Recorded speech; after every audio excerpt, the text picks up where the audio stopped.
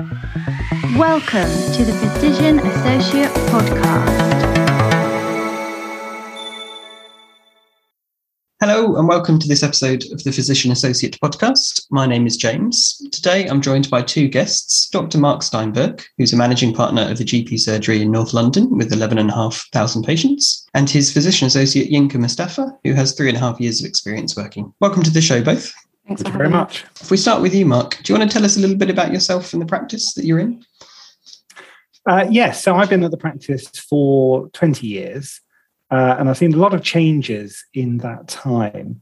One of the main changes was about 5 or 6 years ago when it became much harder to employ GPs. Until that point, it was quite straightforward. GP colleagues would leave and then there would be a pool of other GPs, newer GPs that we could take on.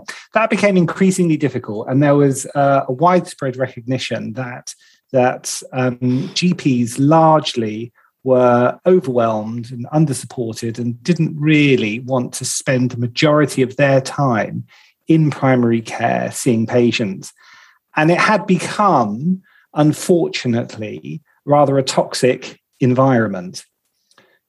So it was a difficult position. This was about 2015, 2016, and we were finding it very difficult. The demand was going up and the clinical work, the colleagues to do the work was largely absent.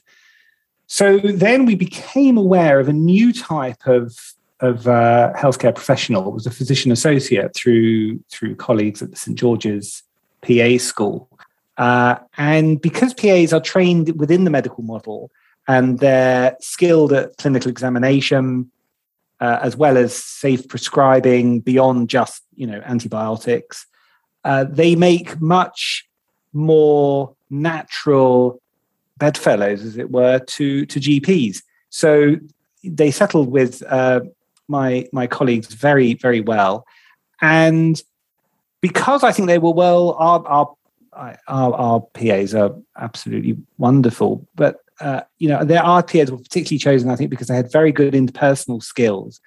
And that aspect of a clinician is, I would say to patients, more important than their clinical knowledge. There's almost a given, rightly or wrongly, amongst patients that the treatment that they'll get will be right, the prescription will be right, and the referral will be right. And they don't talk to each other about, the quality of the medicine that was practiced. They talk to each other about how nice the person that they saw was, how welcoming were they, how friendly were they, how well did they explain things, how much of an open door did I feel that I had coming back. These are the things that we feel that patients want in the feedback that we get, the patient surveys that we do. And this is where the PAs consistently score highly. Their interpersonal skills are very good. And the knowledge comes either through time and reading and supervisions, or just gradually accumulates in the same way that it does with a doctor. And we took on our first PA in 2016, and they quickly became established as an excellent source of very high quality medicine. And really, we now cannot see a life without PAs in our surgery. They're very popular with the patients. They have very good interpersonal skills and a very good deployment of medicine.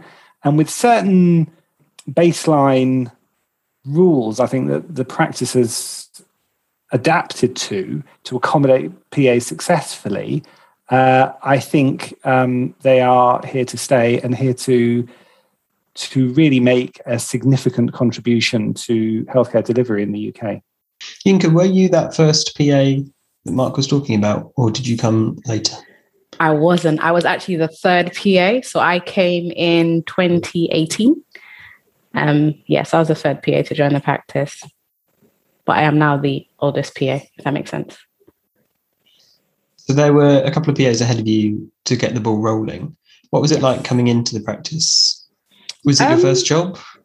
It was my first job. So it was straight after qualifying. I don't feel like I would have gone anywhere else. Saying that in hindsight, now it probably sounds very strange. But it was perfect, well supported from the get-go. Even at my interview, very relaxed. I just felt like, okay, this could work. Just really well supported. We have regular contact with the partners. They're very accessible. Mark, can I ask you a slightly awkward question? There are some people I talk to, obviously I work in primary care as well, half my week as a PA. Some, not the people I work with, but further around our health system, suggest that taking a physician associate straight out of school, out of university, and putting them into GP practice, it's too soon, they're too green, and they don't quite have enough experience. Is that a worry that you had in taking on physician associates, and how is that borne out in practice? I was enormously worried about that, actually. I mean, the work is extremely complex and carries a lot of risk, clinical risk, medical legal risk, reputational risk. We were very concerned that they may not be able to achieve what the task that we had set them out to achieve. But it is a matter of mitigating the risks with supervision and appropriate workload. And also the personality is important as well. I think you've got to find a PA that matches the practice, but you've also got to find a PA who is comfortable in primary care. I haven't interacted a lot with PAs who've worked in secondary care, but I would imagine the environment is very different. It's much more structured, and there's a lot less latitude, a lot less ability to make autonomous decisions in secondary care. Essentially, you're told what to do. And for some people, that's a very positive, structured environment that they respond to, and they wouldn't have it any other way. Other people want to grow their confidence, see cases, make autonomous decisions where they're not sure, use the safety net around them and seek advice. But there's a bit more risk. There's a bit more spice, I think, in that. And some people respond to that. But that's the nature of primary care. It's an uncertain world, and you have to accommodate that. No matter how experienced you are, you're never going to be absolutely sure. So you have to find people that embrace the challenge, but do so in a safe way, and always looking to improve their skill set. So I split my week half into GP and half into hospital. And I think what you've just said is very true. In hospital, I'm seeing perhaps different medicine and a lot sicker patients more acutely, but I'm usually told what the plan is from the consultant and doing that plan for them. In GP, you still see sick patients and you are on the acute end a lot of the time, but you're making those decisions more autonomously and independently yourself. So I think you've hit the nail on the head, definitely. And the personality suits some people better in different sectors. For a physician associate who comes into primary care new, what level of support do you think the employer needs to expect to give to support their physician associate as they start? And how does that change perhaps over your first 3, 6, 12 months? So initially, they probably need a lot of support, especially if it's their first job straight out of uni. But then it also depends on that individual and how they work and how much knowledge they have. Because obviously we all go through the same course, but some people take on a lot more information than others. So some people are able to deal with a lot more from the beginning, right from the beginning, whereas others are building on their knowledge as we go along. So I would say initially, every employer should endeavor to offer a lot of support at the beginning. And as the PA progresses, so here we usually do about a month of orientation / sitting in. Well, that's what we start off saying, but most of us don't usually tend to have to do the full month. So I think start off thinking that, okay, PA for the first month, we're going to see how things go. We're going to see their pace and just do it according to how that particular PA works. And as you said, as time goes on, as you progress through your career, you need a lot less support. But it's always good to have the support available when you need it. So employers should not feel like, okay, so my PA is now 2 years in the business. they're not going to need me. I feel like they should always be available for when it's required of them to be available. I think everybody's journey here has been very different because we're all different individuals, and not all of us went to the same schools, and we all have different attitudes to risks, etc. We all have different structures to our day. So it all depends. But the ultimate message is be very supportive and be willing to be very supportive from the beginning, and then see how that PA progresses. With physician associates in particular, they all have a different undergraduate degree. Exactly. Some may have been scientists, some may have been healthcare professionals, some may have had completely different backgrounds, and they all bring different skills from that. Exactly. And obviously different personality types, as you were saying as well, and all have different interests. So it sounds as if in your practice, the PAs are used not in a sort of uniform way, but you're all developing your own niches, is that right? So not in a, well, yes and no. So we all started off with face-to-face and telephone consultations. And then depending on your interests, yes, and the amount of days you work, you go on to, as Mark likes to say, get more strings to your bow. We all see patients, speak to patients. We all do home visits throughout the year. So you're carving out your own area, your own... Exactly. And that comes with time and responsibility and experience, really. Yeah. Mark, is it fair to say then that there's a period of initial investment needed, both in monetary terms, but also in terms of supervisory time from senior colleagues in developing a PA initially? Yes. I think there is. I think there is a period of initial investment, but I think to make the PA a success in the practice, which of course will benefit the partners and the patient population, the practice needs to think about some structural changes to make it successful. So initially, I think about our very first PA, and this was not a successful recruitment. And then when we reflected afterwards, I mean, the person was with us for about 6 months.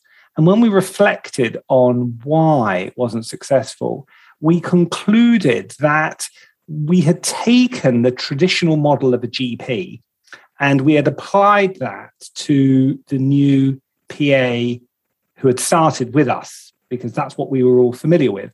And when I say the traditional model, I mean of a morning, they see patients, they see extras, they do results, they have letters, they have phone calls, and then they have perhaps a very short break for lunch if they're lucky. And then, of course, you have an afternoon surgery with more phone calls, maybe a home visit as well. You would have an on-call day where the work would be maybe ×2. And that's what the work was. That was the workload. That was primary care. That's how it was defined. But that really went to the heart of why general practice was becoming toxic, because it was becoming overwhelming. And that's why GP colleagues no longer wanted to do the work, essentially, I think. I mean, the patients are, by and large, still a rewarding population to spend time with. They present in all sorts of usual and unusual ways with interesting pathology. So it's not that, it's the workload became overwhelming. So the structural changes we introduced was to regulate the amount of work that initially the PA team and then the whole team are expected to do in a day. And we have very rigid rules about those PAs, for example, who have a morning session seeing patients. They see those patients. They do not have any phone calls. They don't have interruptions. They're not expected to field home visit requests or any other work. And they can concentrate. And that way they enjoy the surgery. They can focus their attention on the patients that they're dealing with. And it's a sustainable workload without becoming overwhelmed and burnt out and leaving, because that's not what we want. Really, what we want is essentially to train people, to allow them to gain the institutional knowledge so that they know which form to, where to refer to, which consultant is interested in this, all that sort of gritty institutional knowledge, which really aids the patient's journey through the system, which of course locums and brand new members of Sargent simply don't have. And to keep that within the practice. I mean, it's pointless to train people up and to lose them. I mean, it's a terrible thing, such a waste. So one of the ways that we try and aid retention is by controlling the workload. And I think that's a very important structural change. And then what we noticed is that became so popular that we rolled it out to the other GPs and the other clinicians as well. And then, so in addition to the sustainable workload, you need the regular meetings and the open door so that you can give advice so patients aren't left adrift. But then, as Yinka was saying, we progressed to the next stage, which is allowing the PAs to develop specialties in the surgery. And it transpires that all the jobs that were done by GPs are now being done very, very satisfactorily by the PAs. So Yinka is, of course, excellent infection control lead, child protection lead. We've got other PAs who do medical reports and examinations for DVLA or insurance companies, fostering medicals, that sort of thing. We've got others who are getting involved in learning disability reviews. And of course, there are most of the PAs do clinical document material and look at clinical correspondence as well. So that, I would say, that was broadly our recipe for success. Yinka, one of the stumbling blocks for a lot of people when you have conversations about physician associates is the lack of prescribing authority and the inability to request an X-ray if needed. In practice, how much of a barrier is that in your day-to-day work? I don't feel like it's ever been a barrier, simply because as a PA, even though you can't sign a prescription, you need to know what you're prescribing for each condition, each patient that you're seeing. You need to know how to treat them because it's part of the matrix. And ordering X-rays, there are instances where you know an X-ray is required and you can speak to a doctor and make sure that gets done and get them to sign it. With regards to prescriptions, COVID has made things easier in the sense that everything gets requested through the system.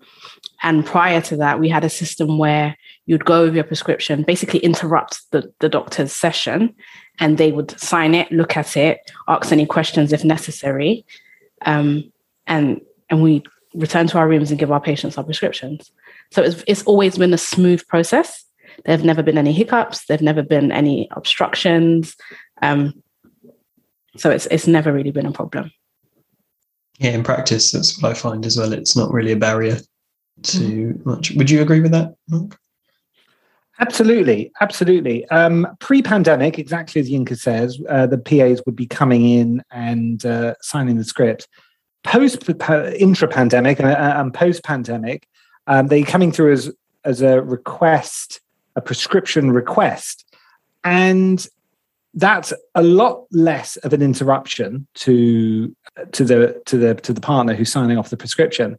But more than that, it has improved our prescription governance now, because by and large, all PA prescriptions are checked off by 2 clinicians.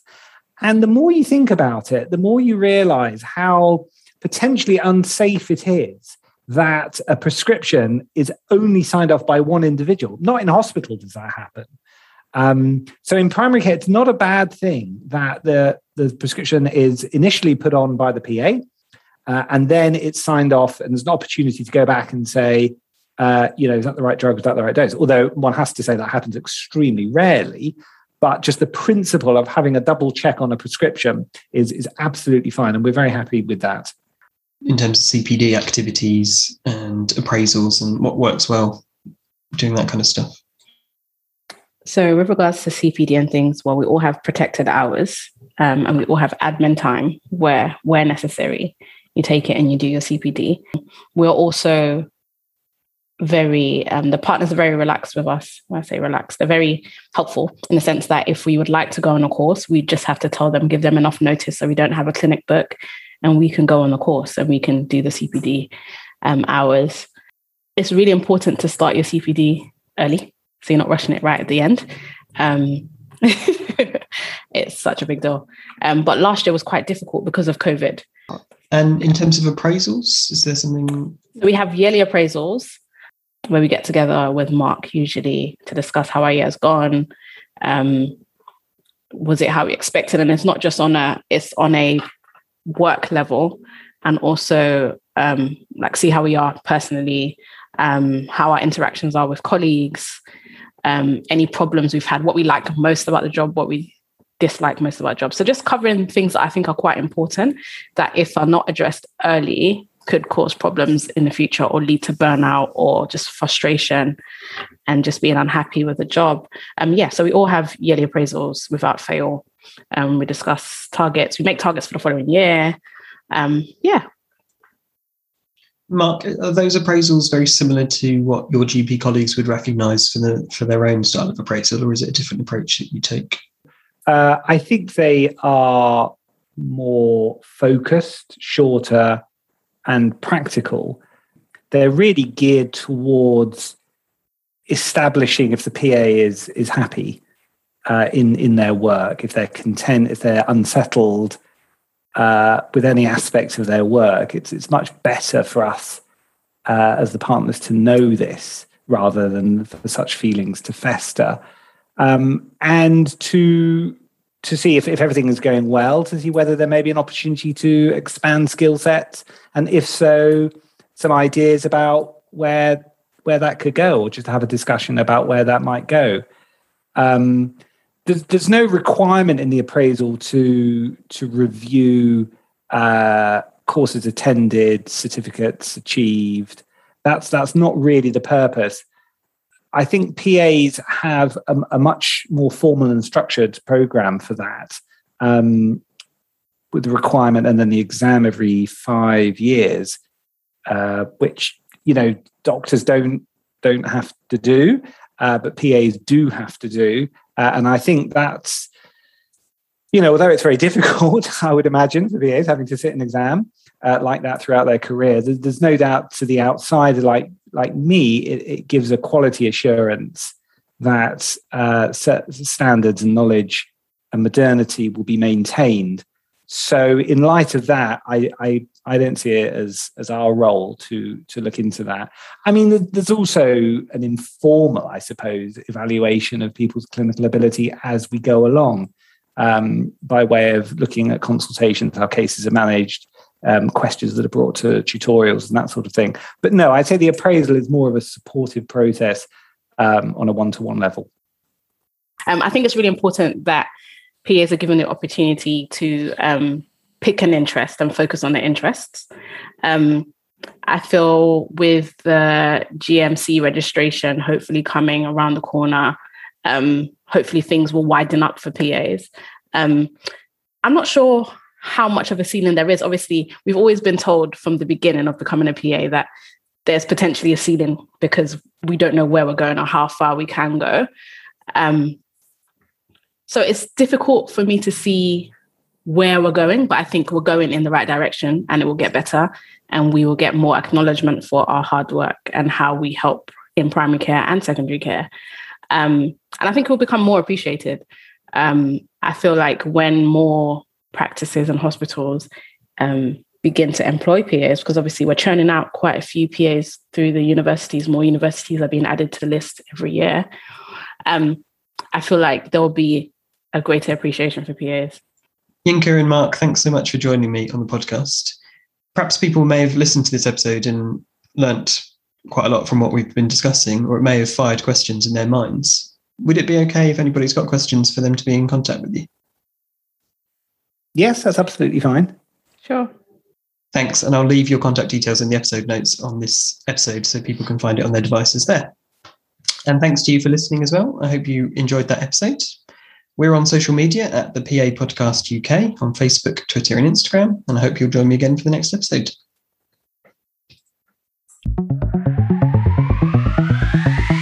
Thanks for listening to the Physician Associate Podcast.